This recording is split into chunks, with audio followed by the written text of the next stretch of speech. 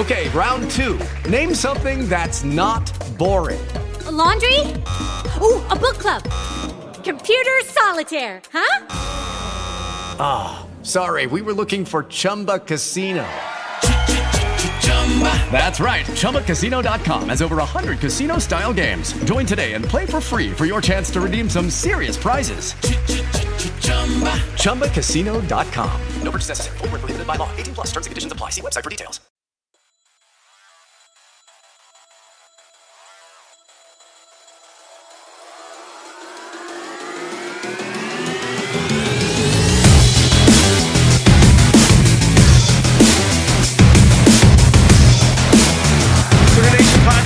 Coming at you, Matt Hofeld along with Rich DeCray. Oklahoma, Alabama, just less than 2 weeks, a week and a half away, but it's recruiting that's dominating the airways today. Oklahoma bringing in a very, very prestigious recruiting class on the first day of the early signing period. 22 signees in all. Here's how it breaks down. There's 2 5-star recruits on this class, 12 4-star recruits, and 9 3-star recruits coming to Oklahoma. It makes up 11 different states across the nation and 8 different positions. And Rich, I think when you begin to look at this class, you immediately got to start, in my opinion, at the quarterback position with Spencer Rattler. But I want to say he's kind of like the crown jewel of the class. He's the number 1 pro-style quarterback, according to 24/7 Sports, 23rd rated player in the nation, number 1 player coming out of the state of Arizona. I mean, you look at him and you think, okay, that's it. That's your crown jewel, right? You got the top quarterback in the country. But then you see like a guy like Theo Wees, that's the number 3 receiver in the nation. He's also a 5-star. What are some of your initial thoughts on this class? Who stands out to you? Who would you say is that crown jewel player? I'm actually going to switch sides of the ball on you for one simple reason, and that's something that we've seen this entire recruiting cycle. Oklahoma parts ways with Mike Stoops, Yeah, Mark's still at Kentucky. That's right, as the defensive coordinator, and there are a lot of questions concerning what's next for the defense, not just because of their performance on the field, but also because there have been candidates who have been named, but we don't have any more information outside of that. Lincoln Riley has consistently met with recruits and said, hey, look, we are moving forward with the plan to win a national championship, and we'll worry about that defensive coordinator once we're done with that.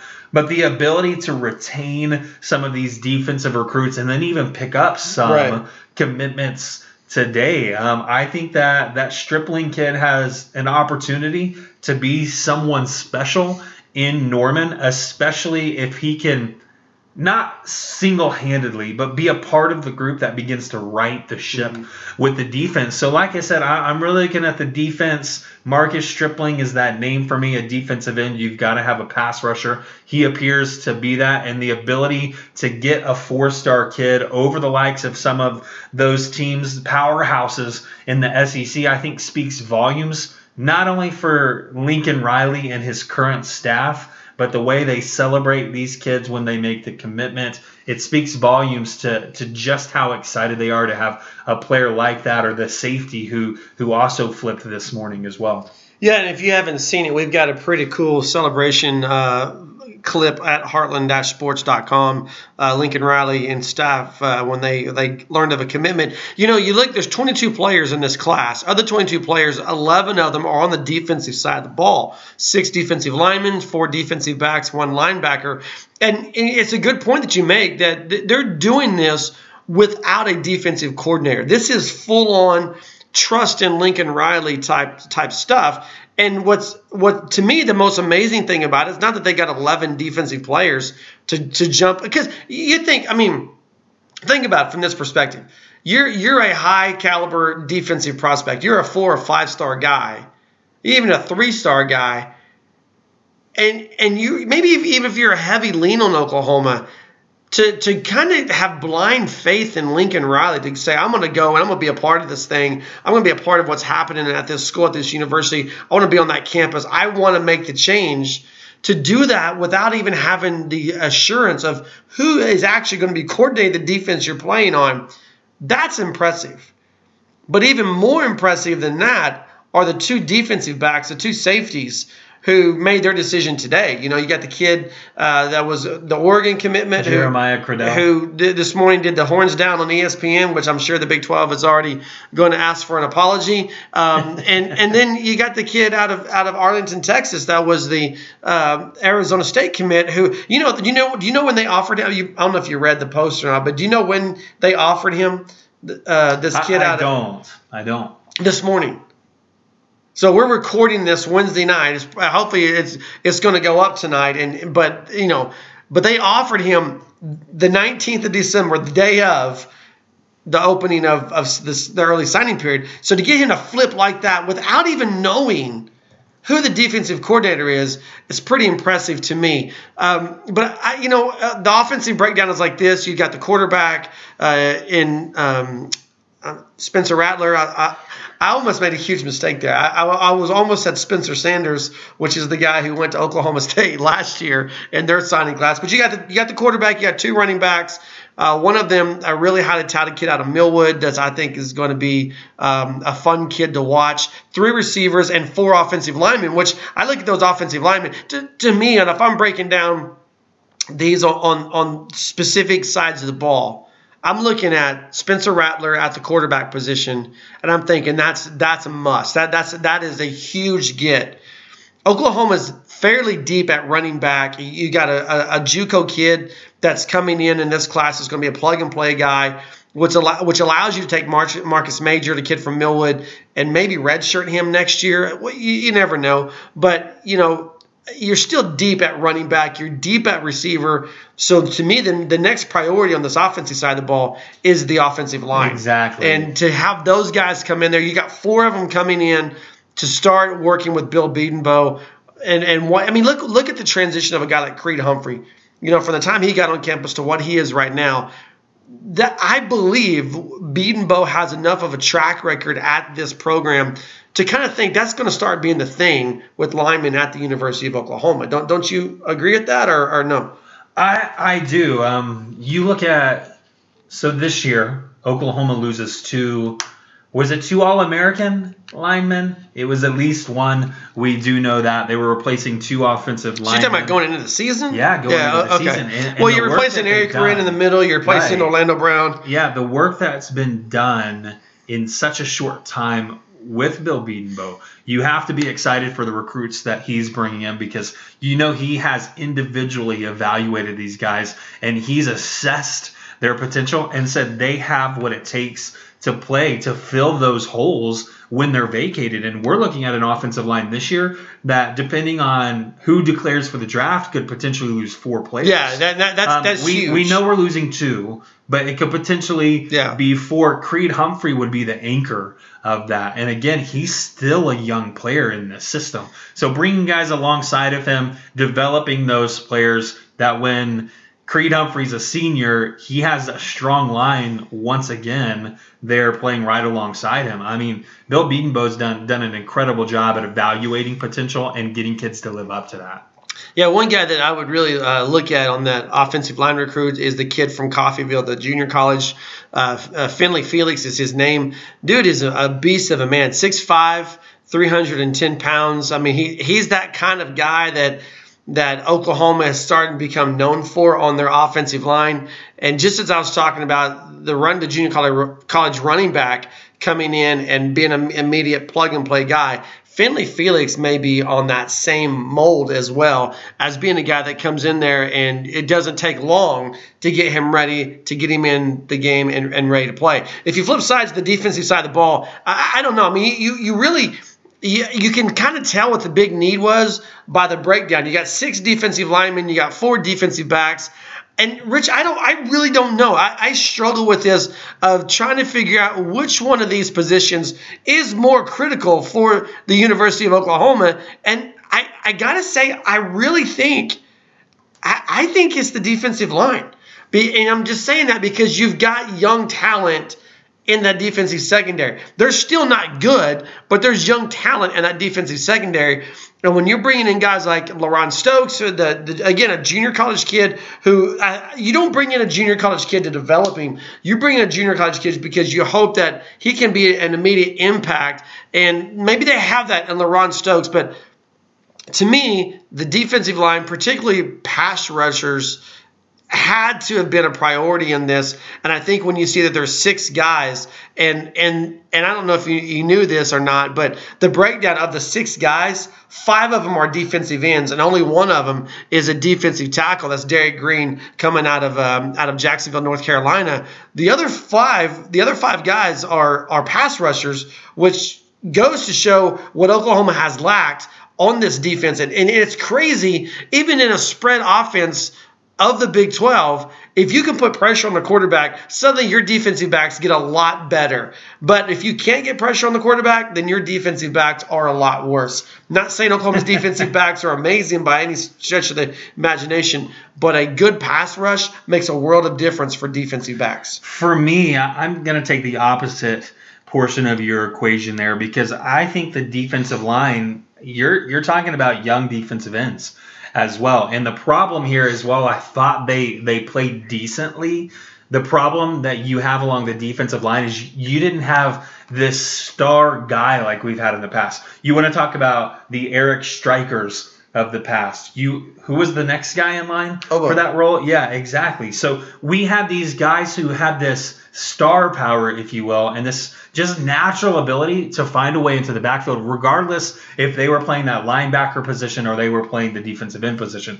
I didn't feel like we necessarily had a guy who consistently did that. Oklahoma had to get a little bit more creative. Statistically, I'm not even going to go there on you, but if we were, I think you would be surprised by some of the numbers. So I'm going to say, in just the eye test here, the defensive backs failed to cover on a consistent basis. And when they did cover, they missed tackles. So what we needed, that's a technique thing. I know that's what you're about to say. These are things that are correctable. I get that. But again, you want to bolster that group by bringing in guys who already have the ability and already have this basic skill set in place to make those types of plays when another guy can't. Well, not like this is going to become some huge argument or debate. But see, here's the thing.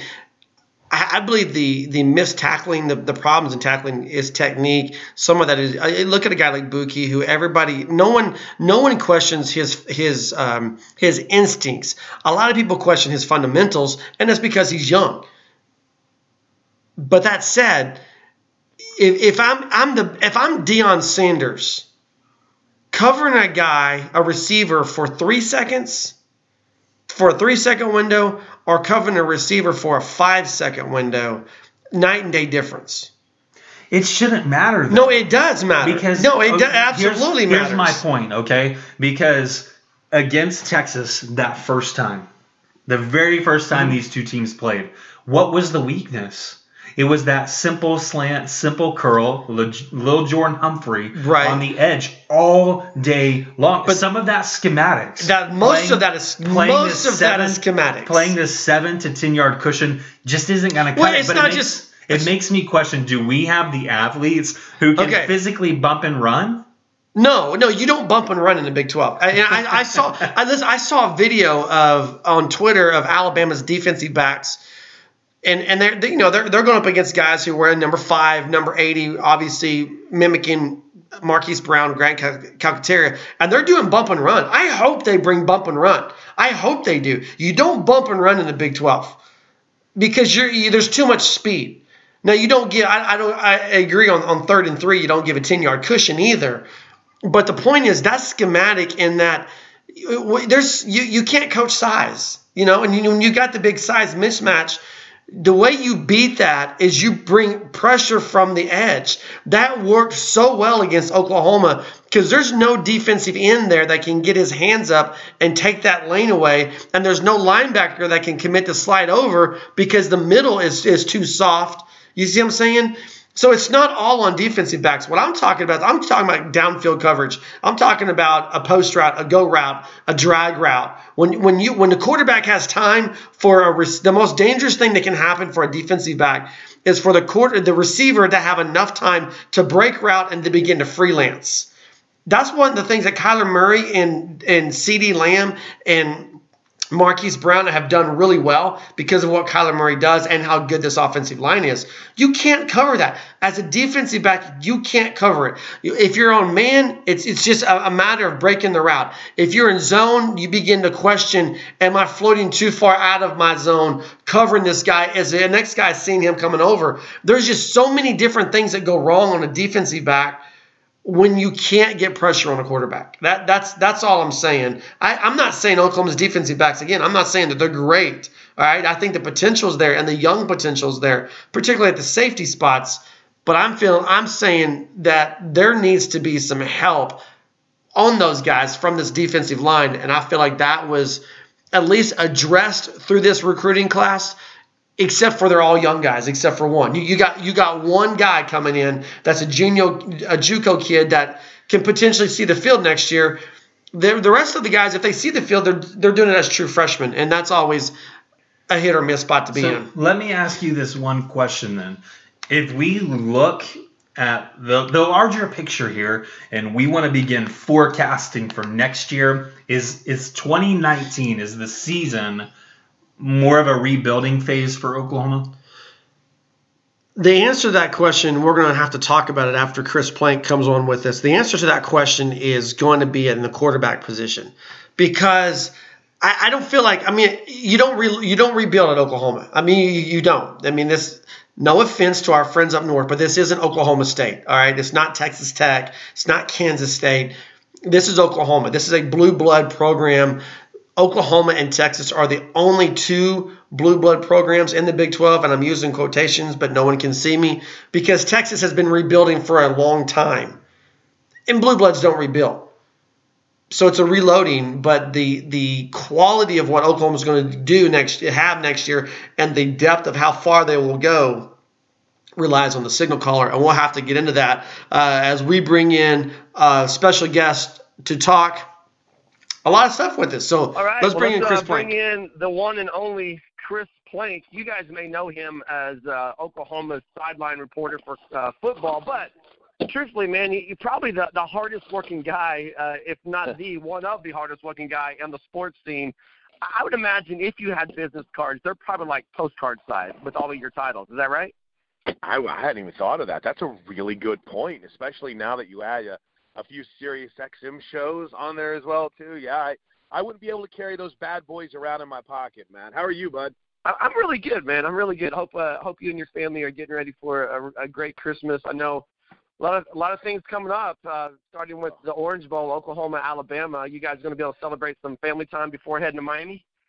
So we just got the official – the team's going out on I believe the 23rd.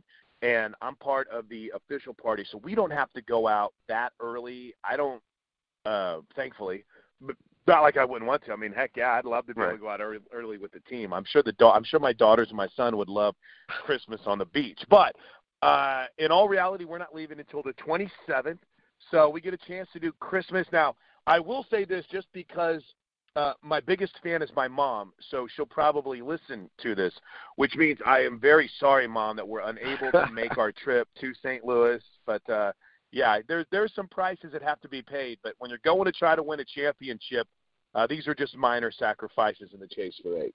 Yeah, everybody's got to make sacrifices, right? That's right. That's right. You've been privileged back-to-back years to cover a Heisman Trophy winner. There's not a lot of guys in the industry that can say that, and really most of the guys that can say that now are covering Oklahoma football. What has it been like for you the last 2 years to see Baker Mayfield play? To me, I look at it and I think, man, how was this a competition between Kyler Murray and Austin Kendall? That's not a slight at all to Austin Kendall. It's just a testament to how good Kyler was. What is it like for you to be on the sidelines, to interview these guys, to be around them back-to-back years, to go through all of that? So I'll add this. We're pretty lucky on the Sooner Radio Network to have a sideline analyst. And, Dusty and Teddy were fantastic when they did it. And when Teddy moved up to the booth, we brought Gabe Eichert on board, and Gabe has just been an awesome addition. So I lay that out because the normal role for sideline reporters is a lot of times to really be there kind of maybe a little bit closer to the field, watching the game, getting injury updates. We have sideline analysts, so, man, I've been pretty lucky, man. I've been able to sit and just really watch every move.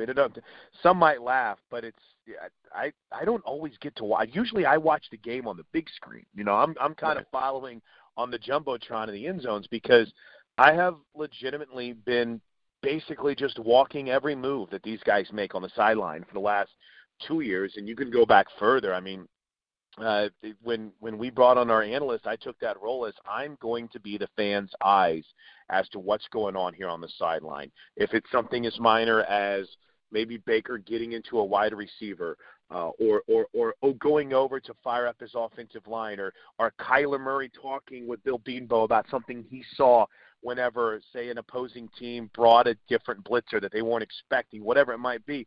I've really lived that. And I don't say that to sit here and try to hurt my elbow, patting myself on the back. I'm just saying we're lucky because basically there's a guy that's assigned to watch every move on the bench. So in that, it has been fantastic. It's been beyond words to describe how cool it is to watch.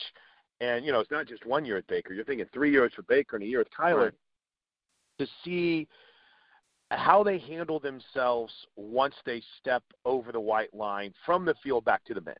When they go from being the guy out there making plays to the guy that's talking to coaches in the game planning, the guy that's trying to keep guys fired up, maybe the guy that realizes it's time to chill and let's just sit back and relax a little bit. So it's been really cool because I feel like I've truly gotten to know these guys' personalities a little bit. Now, we're all not best friends, and I'm not, texting Kyler or Baker to let them know how great their game was, but just I see it, and I've seen it firsthand, and I've watched it evolve and develop, and that's what's been really, really cool for me because, as Barry Switzer said, we invented championships at Oklahoma, but, Heisman Trophy winners, there's a record number of gold statues are going to be, bronze statues that's going to be out there.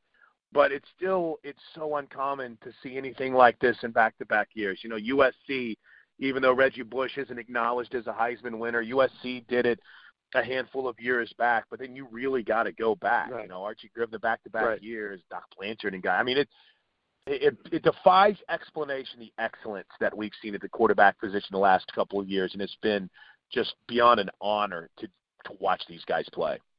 Well, how much pressure do you think that puts on the next guy, be it Austin Kendall, Tanner Mordecai, Spencer Rattler, whoever takes the reins of this offense? How much pressure is on their shoulders following these two Heisman winners?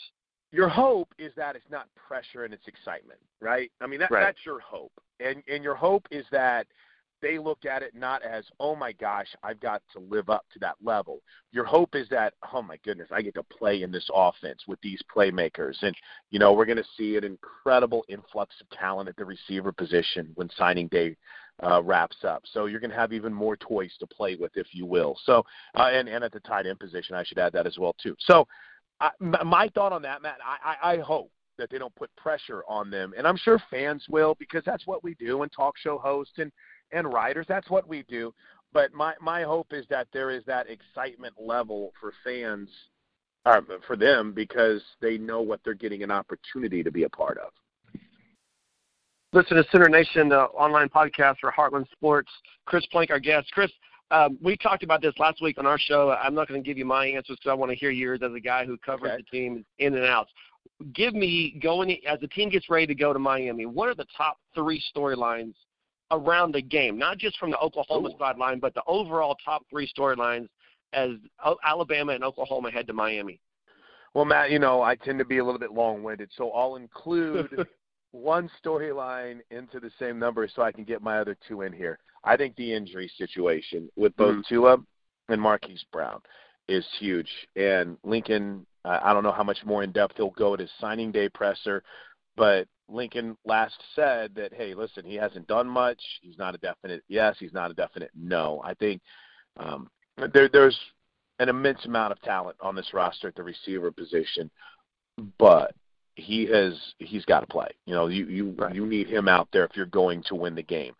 So I think that's huge for Oklahoma. And Tua, if this guy's able to play after having his ankle surgery and what's being described as the ability to zip tie a couple ligaments together, I mean, my goodness, media technology and the advancements we've made. So count me among those that is not necessarily sold that Tua is going to be 100% despite the video and everything that's out there. But that's big storyline number one, the injuries. The big storyline number two, if you looked on the field, is going to be, and maybe this is Captain Obvious-ing a little bit, the battle in the trenches.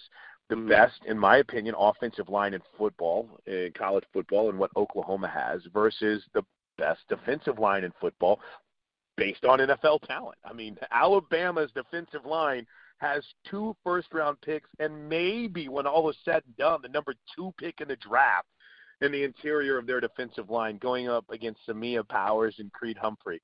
That to me, I'm fascinated by that matchup. And then you flip it around on the other side, and you know Alabama's offensive line is up for the Joe Moore Award, and Oklahoma's defensive line has a chip on its shoulder because of the way that they've been positioned. But it's not due to a lack of talent. I mean, you got. I think people are going to be surprised whenever they see where Monty Bledsoe starts slating in draft talk. I think he's going to be a lot higher than people think. Neville Gallimore has shown an ability there at times. So I think the battle in the trenches is big story number two. And then I guess if I'm just having to pick a third one, it's not getting caught up in the aura and the mystique of, oh, my goodness, it's Bama, and all year long I've heard about how great they are. It's almost fitting that the 30 for 30 on the Buster Douglas-Mike Tyson fight came out, and not because I look at it at those types of odds by any stretch, because I think Oklahoma's much closer to Alabama than we thought Buster Douglas was to Mike Tyson. But there was some key thoughts in there that reminded me of this matchup, and it was a lot of people were beaten when Mike Tyson walked to the ring. You know, there's like, oh, my gosh, I'm fighting this mad dog who has just knocked people out left and right. He destroyed, you know, Michael Spinks has even said it as much.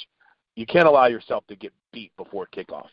So I think that's going to be just not allowing yourself to get caught up in this is the greatest college football team ever, and they can't be stopped, and they can stop anyone. And I think as long as Oklahoma, you know, handles that first punch or that punch that is even coming before we start, I think they're going to be okay come December 29th. I really do. So those are three storylines that I'm definitely keeping an eye on. The injury situation with Tua and Marquise Brown, the battle in the trenches, and then, of course, dealing with the mystique of Alabama and how everyone has told you how great they are. Yeah, we got to talk just a little bit more about defense. I had said earlier that Alabama's defense doesn't scare me as much because I think Oklahoma's offense is just there's so Lincoln Riley is just a master of creating that mismatch to get the one-on-one downfield that he wants or to get that space that he needs for one of his speed guys. Oklahoma's going to score points. What scares me, flipping that over, is Oklahoma's defense against Alabama's offense. What can you say to a guy who's not in the know, who doesn't see what you see, but there's a lot of fans out there who feel the same way? What can you say to ease those doubts a little bit? I'm right there with you. I wish I could. I mean, Toby and I were talking about this on our radio shows the other day, and that is, you know, Bama has shown the ability to score with anyone in the country. They can. It's much different than any Alabama team that we've seen in this position before. They can go out and they can throw the ball all over the yard. They have the Litnikoff Award winner in Judy at one receiver. They have a three-headed monster at tailback. You know, your concern is, that they can score, but what if they decide that their best defense is to keep your offense off the field? And they just decide they're going to pound it away with their three-headed monster, and that's what they go and do. So that's a concern for me in a big way. But, I mean, your hope is that there is a game plan that has been put together that can help counter this. Your hope is that, you know, Caleb Kelly can be that difference maker that he's been at times since he shifted back to the outside. That, you know, maybe during this break, Buki didn't play in the Big 12 championship game. He didn't step on the field defensively, and they shifted Trey Norwood over to that safety position. So Either it's Trey getting more time there or maybe Buki getting more comfortable and he's back in that rotation. There's a lot of hope that you have, but for the most part, I mean, it's just there's not going to be a magic dust that's sprinkled, and all of a sudden it's Alabama's defense going up against Alabama's defense. The good news is, and I think you hit on this, not to get away from OU's defense, I don't know if Alabama's secondary has seen anything like this. Now, some would argue, they do every day in practice. Fair enough. But there's a much different speed you go out in practice than you do in the game. And this would be my take, even if Marquise doesn't play, and I think he's very important. So, I can't call him any concerns over the defense, but I can say this much. It's not as if they're just kicking their feet up and saying, well, we can't stop them, so we're just going to go out there and hope that our offense can outscore them. I think the key, Captain Obvious thing here, and they've been a lot better at it over the last 2 games, create turnovers. Yeah. Where are we without 2 fumbles against West Virginia? Where are we without a safety against Texas? And the interception late whenever they were trying to make it a little bit nerve-wracking. So I think, those 4 moments right there are pretty key, and they've all been caused by defensive pressure. So got to get pressure on Tua or Jalen Hurts and force them to be a little uncomfortable like Georgia did. When I look at Alabama's matchup against Oklahoma's offense, it's true regardless of who the defense is. The one guy you just can't account for fully is Kyler Murray. If you do so, you just leave yourself so susceptible in the flat. You leave yourself susceptible down the seam. Do you feel like this is a game where we might see Kyler do some things that we haven't seen through the first 13 games, maybe run some more, throw some option in there, something different from Kyler that we haven't seen? Is it one of those, if it's not broke, don't fix it type situations with this offense? I think that that's kind of become a trademark in very limited exposure to what Lincoln Riley has done every week. You go back and, watch early some of the things that he was doing against Texas Tech. There was a guy named Jeremiah Hall who was used prominently in the early game plan, whom we hadn't seen much at all. You go back to last year's Rose Bowl, and maybe part of it was necessitated by Baker's injury, and there were formations in which Kyler was out on the field quite a bit. So, well, I say quite a bit in key situations, maybe is a better way to put it. So I think that the creativity of Lincoln Riley has been on display all season long. I can't remember which game. Maybe it was West Virginia, or maybe it was the game before that, where you started seeing, instead of the running back as a pitch guy, the running back's a lead blocker. So Kyler fakes it to Trey Sermon, and Sermon's his lead blocker through the hole. So I think there's a lot of really fun things that Lincoln has always done. So creativity will be on high. Think about the mind you have in there as well, too. You have Shane Beamer. You have Dennis Simmons. You have Cale Gundy. You got Bill Bedenbaugh. So I think they're always going to be trying to come up with ways to cause confusion. And if you can start getting inside those backers' heads a little bit, you might be winning the battle. I was talking to Cole Kublik about this. He's an SEC dude, I guess you could say, former Auburn player who covers the league now for Jocks. And he said, I found myself sold on Lincoln Riley whenever I saw Kirby Smart have to call a timeout because he was confused by an offensive formation. Then Oklahoma came out in a different formation and scored a touchdown. So this is a guy that in Lincoln Riley that has done a good job in creating chaos, and I think it's going to be really fun to see what they try to come up with because, I'm with you. You're going to see some different things. All right, we got to step away from football for just a second because spring sports are coming, and they're coming fast. Oklahoma softball, one of the hats you wear is the play-by-play voice of Oklahoma softball, and again, it's been a pleasure to be able to see this team go to the World Series and win it 2 seasons ago, to be there again last season.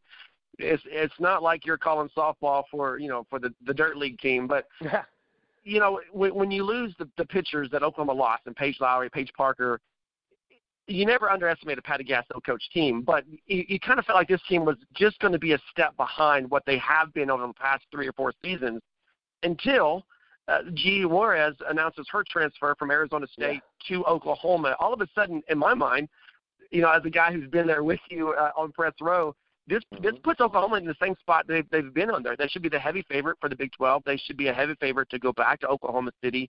you called the game against Oklahoma and Arizona State in the World Series last year. In your opinion, what is OU getting in Juarez, and what does that do for the makeup of this team as they hit the spring? Well, it sounds crazy to say this, but it gives them a left-handed pitcher that they didn't have. Nicole Mendez had worked a little bit, but I think now you're bringing G. Juarez, and Nicole can be a spot duty pitcher if necessary, or your everyday center fielder. And I think that's going to be a natural progression with Mendez to move to center field. Mm-hmm. With that said, what does G. Juarez bring? Now, again, this is very limited exposure, but she was a bulldog, man. I haven't dug into Arizona State's program too terribly much.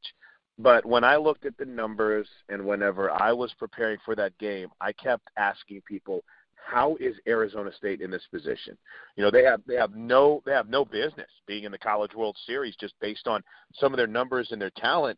And the point was brought up, where do you see this girl pitch? And when I sat and watched G. Juarez pitch, one word kept coming up, and it was a bulldog. She's a bulldog. She didn't have her best stuff against Oklahoma, and darn near shut them down. I mean, I think it was Jocelyn hit a couple bombs. That was really it for the Oklahoma offense that day. So I am so excited to watch what can happen whenever this new Sooner pitching staff. You have an all new staff. Missy Lombardi is up in Oregon now, which still I don't think it's registered with me yet that Coach Lombardi's not there anymore, and she's dealing with an Oregon staff and not having her hands on G. Juarez. So I'm very excited about the intangibles it appears that she's going to bring. And you also, in what, Jamie, what she's brought from the SEC, she's seen the best of the best. So she understands exactly what the Sooners need and exactly what these pitchers need to be successful. So you're now looking at a true staff. You have the girl that transferred in for Shannon Sale, who transferred in from Florida International. You've got Parker Conrad, who was in from Missouri, who, I say this, Parker looks great. Parker has committed herself to her strength and conditioning, and she looks great. You have Mariah Lopez, who now, let's see how she deals with competition. I hope it helps Mariah find another level. You add G. Juarez into that mix. I feel like I'm leaving someone out even. So you start looking at that 4 to 5 deep rotation, and that's really good. And let's face it, you're going to have to be good, as you always are if you want to go to the College World Series and win it, but you're going to have to be good in the Big 12 this year. Because what Mike White has been able to transfer over, and I use that word transfer over to Texas, is almost bothersome with how impressive it is, with some of the talent that has followed him from Oregon to Texas. So it's not going to be a cakewalk, as it never is with what Baylor has done, what Texas has done. You have Jamie Pinkerton's done a nice job at Iowa State. Texas Tech has grinded away on the recruiting trail this year. It's no, and you only have, I don't know if you realize this, Matt, and I just did the other day, with the transfer of last year's game from Ames to Norman, you only have one home series in the Big 12 this year. Oh, wow. No, I didn't know that. Yeah. Wow. I mean, there's one home Big 12 series this year. So it's going to be a challenging season for the Sooners schedule-wise, as it always is. But, man, bringing in Juarez to that lineup of pitchers is just, it's got me, in case you can't tell, I've talked about it for 3 minutes. It's got me jacked up about their potential in 2019. Well, and with Alo being a sophomore and having a full year in, they're going to be as explosive as ever, I believe, from the plate as well. Oh, yeah. I mean, who do you pitch around in this lineup? I had the theory, and we talked about this a lot on the broadcast, is, hey, at some point people are going to stop pitching to her. Okay, great. Well, who are you going to pitch to? There's Shea Knighton's still there. You're going to pitch to her. You're going to pitch to Kelly Clifton. You're going to pitch to Sid Romero. I know Coach Gasso tried her in the leadoff spot at times last year, and at times it worked, at times it didn't. But I think you might see that again this year with Jocelyn. So you're going to walk the leadoff hitter to start a game. So I'm really excited to not just see Jocelyn with another year progression, but then what do you do with this lineup, Matt? Right.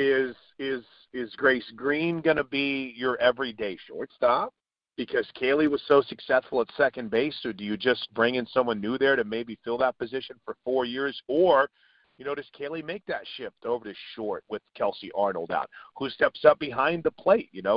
Has injuries necessitated that, you have to maybe go find someone else to help Lindsey Elam with the depth behind there. I don't know. And then what's that outfield rotation going to look like? Because, Nicole Pinley, to me, was one of the greatest outfielders in the history of OU softball, and that's saying quite a bit with her defensive ability. So it's going to be really fun to see how they tinker with this lineup and what they come up with come the first weekend of February in 2019. All right, Chris, real fast. Oklahoma wins the Orange Bowl if – how's that for a quick transition? I like it, and it's smooth. If they can force 2 turnovers. If Oklahoma can force 2 turnovers, I think they win this football game. Now, I will add this. I think they're going to move the football. I really do. Right. And I think they're going to move I don't want to say at will, but I think they're going to be able to move the football. If they can force a couple of turnovers, look out. I might be back on with you in a couple of weeks talking about a road trip to Santa Clara. All right, we're going to mark that down as a date then. Do it. Tell listeners, how can they follow you? You're on Twitter, you're on the radio, you're on TV. Where can they find you to get more Chris Plank in their life? Well, I live on Twitter. I really do. In fact, my wife and I are going to have lunch right now, and the first demand she'll make of me is to put my phone away. So easy to find, easy to follow on Twitter at Plank Show. We have our own podcast as well too, where you can find information at Soonersports.tv/podcast. I've been working a lot on Big 12 Today on Sirius XM channel 375. And for those of you I guess it's not even area wide with the website, but 9 to 11 a.m. every single weekday morning on Sports Talk 1400 here in Norman. That's also 99.3 FM. And you can find it on sportstalk1400.com. I appreciate you letting me pimp it up, Matt. Hey, man, thanks so much for taking the time to be with us. Merry Christmas, brother, and we'll talk to you soon. Hey, Merry Christmas to you, man. I appreciate you a ton, and I can't wait to see you soon. Thanks. See you, bud. It's always a joy to have guys. Chris Plank, and I say this it seems like every time we get to spend time with them, I say this: 2 of the best guys, Chris Plank, Toby Rowland, 2 of the greatest guys, not just what they do, but their personalities and just the time that they give. Small time guys like you and I. One thing that I really I don't know, man. I was fishing a little bit. I was hoping Chris would say, yeah, it's going to be all right. It's a little bit better than what it is perceived to be. Was with the question about the defense, and he did nothing to soothe my concerns about this Oklahoma defense. And obviously next week we'll devote the show to the bowl game, the Oklahoma-Alabama Orange Bowl. But man, that the defense. I said it last week. I just said it to Chris.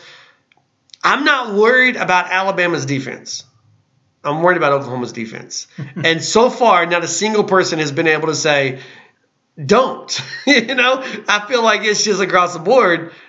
Yeah, you're going to have to outscore them, and they're going to score a lot of points type situation. Go ahead. It's funny because you mentioned guys like Chris Plank, Toby Rowland, giving their time to people who, like you and I, who don't really have this large voice in the Sooner community. But we're getting larger. 1,600 plus downloads last week. One thing that's difficult, I feel like, for us to at least consistently wrap our minds around is we don't consistently think of these guys as fans. But they were fans before they ever entered the broadcast scene. Right. And so they're on the same journey that we're on. And I think that's why you get those answers about the defense, because just as much as they have a job to do, they're a fan on the other half. And they're looking at it and evaluating it and giving the same responses and giving the same types of answers that we would to those questions. And so I just wanted to throw that out there because I know for me personally, I look at those guys and it's hard for me to say, yeah, they're just a fan, but they really are. And it's most true and simple definition, if you will. Yeah, and that's to me again. That's what makes it fun for those guys. Okay, so listen to Sooner Nation online podcast, Heartland Sports, Heartland-Sports.com. Rich DeCray, I'm Matt Hofield. Something we were talking about before Chris Plank really interrupted us. Quarterback position at the University of Oklahoma. I think it's a huge hindrance to Spencer Rattler to not be able to be here until the summer. I get it. I understand why he's not.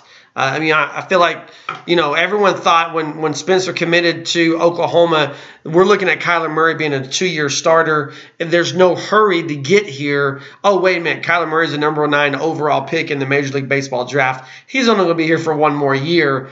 At that point, it's way too late to get all your academic affairs in order to get here and be here for the spring semester. But when we've talked about, even last week, we talked about Tanner Mordecai. We talked about, I'm blinking. Austin Kendall. Thank you. We talked about Tanner Mordecai. We talked about Austin Kendall.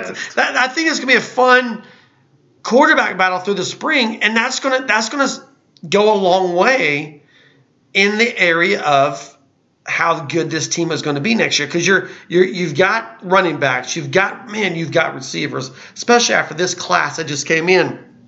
You've got a crud ton of receivers, so much so you're starting to see guys like A.D. Miller just kind of Homer Simpson, that meme where they just kind of slip away into the brush. Unfortunate. Well, it's not. I mean, look, he's just in a bad spot. But here's the reality: is we're losing a good portion of receivers. This is a complete side conversation. I know, but who are you losing?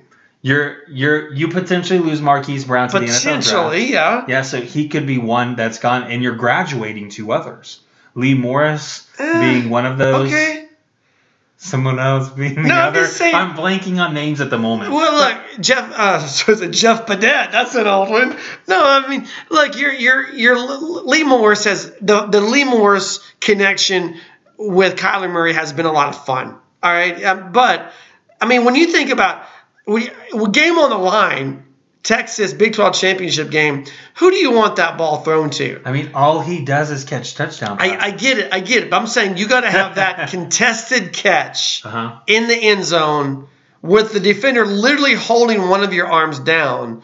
So you start going through the list of Oklahoma's receivers, you're 4 or 5 guys down before you get to Lee Morris. Are you not? You are. So, I mean, look, I'm not – Lee Morris is a good dude, man, but – Nick Baskin is the other guy you're thinking of. And, I mean, look, those guys, thankful for that they're Sooners. Especially with Nick and we're coming back from the injuries. And they've had their share of big play moments. But you got CeeDee Lamb coming back next year. You got Grant Calcaterra coming back next year. You got Trajan Bridgers you're adding into this. I mean, you've got so many receivers that it makes sense to see a guy like A.D. Miller step out, because I feel like he's in that same mold as Nick Baskin or some of these Lee Morris. But how far down do you want to be on the depth chart for how long? And when you see 4- and 5-star talent coming in, it's just an unfortunate situation where he's buried. Now, here's the other question. When we kind of began to approach this last week, we talked about a little bit with all the rumors of quarterback transfers.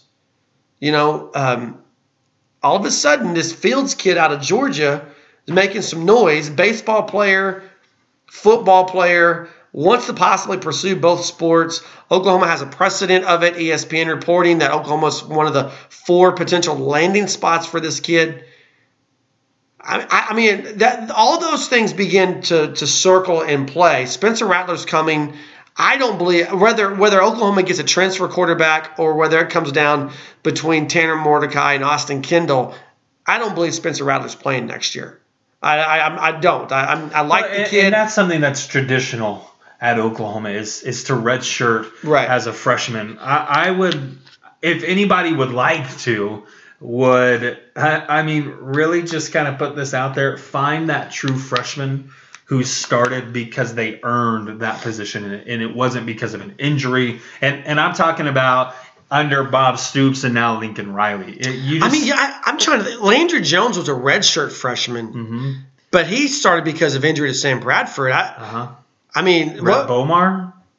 Ooh, yeah, I guess you'd have to go all the way back to Rhett Bomar. I wasn't thinking of it. I'm just saying it's big red Rhett. That's right. It's a very rare occurrence. So I don't disagree with what you're saying about Spencer Rattler. I think he's coming in because he's also coming in the summer. We can expect him to redshirt to learn the ins and outs of this offense. I mean, now he gets 4 games. I think you'll see him, but he's not going to be I think you're going to see him what he looks like, but it's going to be garbage time play next year for him for 4 games. Yeah, I don't disagree with that. So when you throw a guy in the mix like a Justin Fields, Khalil Tate, which I'm understanding he's more now leaning towards staying at Arizona, Jalen Hurts, who everybody kind of feels like is going to be like a quote free agent. The kid from Miami announced his transfer. He's not going to be an immediate player, though. I think Justin Fields kind of has a quasi-crazy, workable appeal to be able to play immediately next season. But if you get a guy like Khalil Tate or a guy like Justin Fields, I think if you get any quarterback transfer, really, that's it for Austin Kendall. That's the only thing. When we talk about this position and we talk about guys coming in and coming out, I feel like another transfer in and Austin Kendall that's it for him. That's not, and again, not a knock on Austin Kendall, but I mean, how many times do you have to be the next man up before you're finally going, okay, Sam Houston State will take me and I'll play right now there for a couple of years and still have a chance to go and play in the NFL. I kind of feel like that's where he's sitting right now if Oklahoma takes in another transfer, which that's just all hearsay at this point, and it's going to be hearsay until we get in, I feel like, deep into next month. Don't you? Yeah. Sorry, I was reading something and it kind of intrigued me here because I hadn't had an opportunity over the past several hours to even look at any news concerning Justin Fields. And I didn't know this. This is what had intrigued me is there's talk of Dwayne Haskins entering the NFL draft, which is... Oh, I think there's more than talk. I think it's almost a done deal. It's an expectation, right, for sure. Needless to say, that wasn't at all what you were asking me. I think we need to move on. I think that ship has sailed. I mean, it's a fun conversation to have about transfer quarterbacks. You got to know there's a cost, and we've talked about that. We talked about it even last week. There's going to be a cost with a transfer quarterback, but there's some guys that are worth the cost. And I feel like this kid coming out of Georgia is worth the cost. But again, that's just all hearsay right now, and it's not even I don't know. There's nothing substantial to it. And he's practicing getting ready for a bowl game with the Bulldogs. And I'm all go Georgia in that game. And we're going to talk about that. Speaking of bowl games, it gets very real for the Big 12 starting this week. A week from today, again, we're recording this on Wednesday night, December 19th, it is when the Big 12 kicks off its slate of bowl games. I just want to go down here and get a couple of thoughts from you on Big 12 bowls.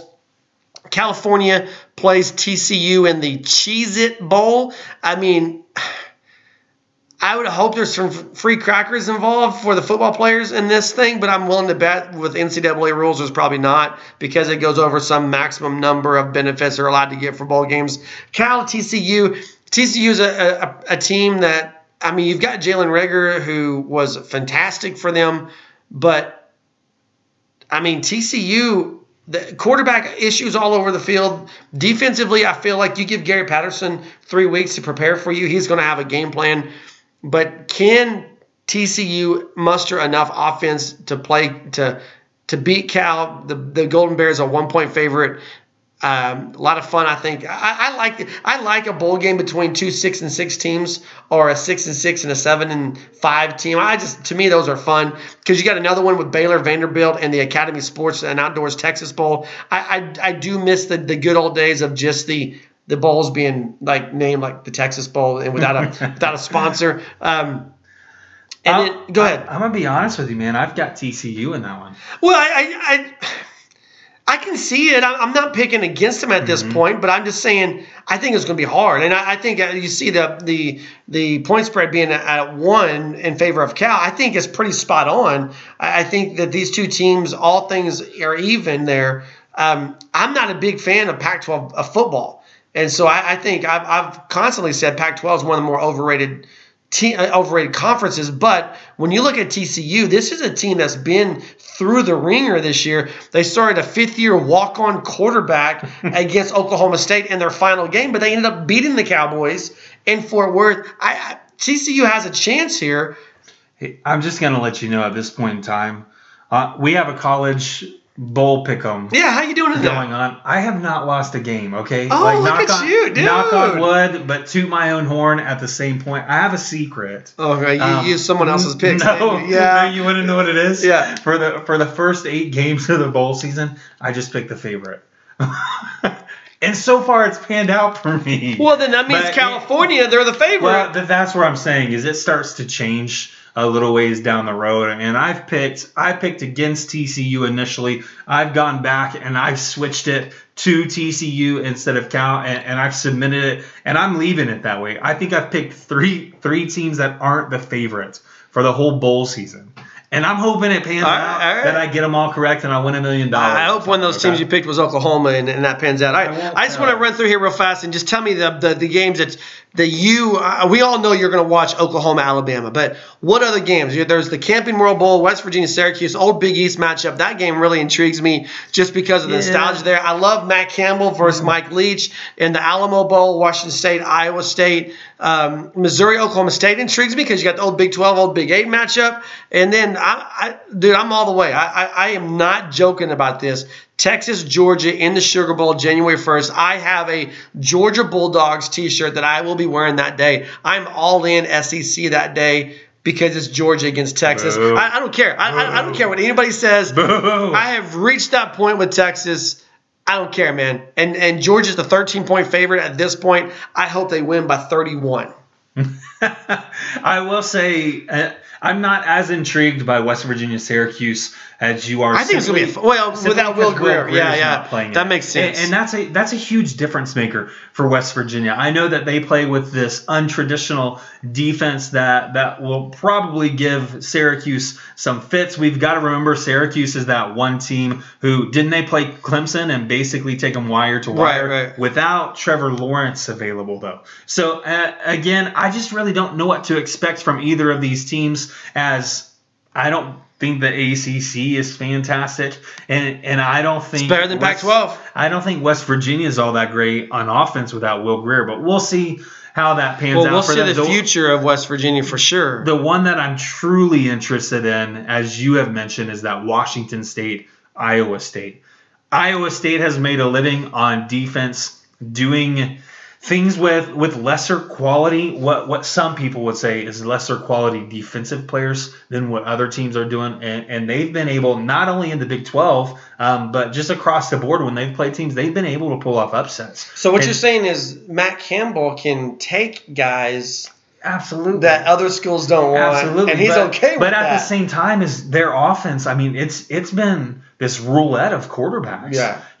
He hasn't had a quarterback play an entire season since he's been the head coach. But it's only been 2 seasons. Still. I'm just saying. And they're still able to compete on the big stage. I mean, so Matt Campbell is quickly becoming that guy that you don't want to play. Right. And they're scrappy, they're physical. Mm-hmm. But I got it. We're so overtime already, but I got to jump in here. By the way, next week, shameless plug, next week it's all bowl game. Next week it's you and me talking Alabama, Oklahoma. That's it.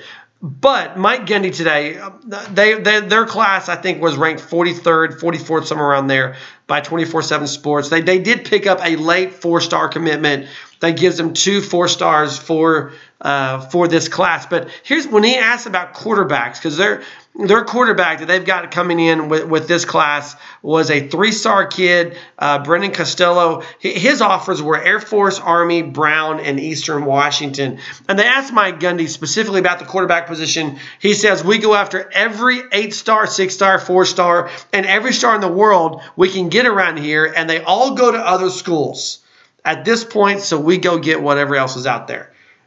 Just some quick thoughts. How do you feel about that? That's bogus for me, and here's why. Is because I'm going to bring out this really good example. In state, you had this kid, a 3-star recruit named Sam Bradford. He had offers from Oklahoma, Iowa State, Texas A&M, and Texas Tech. The biggest name, obviously, Oklahoma on there, and you see If you can actually take someone and develop them, and I believe Mike Gundy has that ability.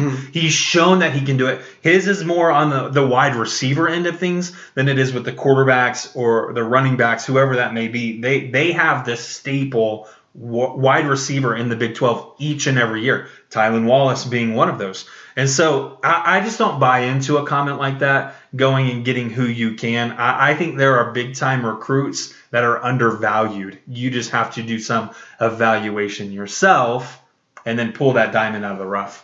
All right, he's Rich. I'm Matt. We're over time, so we got to give it a closeout. Big thanks to Chris Plank for stopping in and saying hey to us for a little bit. Heartland-sports.com on Twitter, @SportsHeartland on Twitter. We'd love to hear your feedback. Give us some thoughts, some questions, suggestions for other episodes.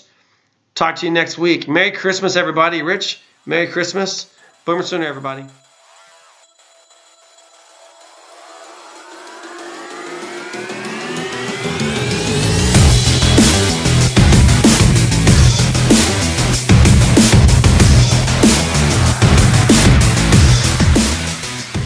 Hey guys, it is Ryan. I'm not sure if you know this about me, but I'm a bit of a fun fanatic when I can. I like to work, but I like fun too. It's a thing. And now the truth is out there. I can tell you about my favorite place to have fun. Chumba Casino. They have hundreds of social casino style games to choose from with new games released each week. You can play for free anytime, anywhere. And each day brings a new chance to collect daily bonuses. So join me in the fun. Sign up now at ChumbaCasino.com. No purchase necessary. VGW Group. Void where prohibited by law. See terms and conditions. 18+.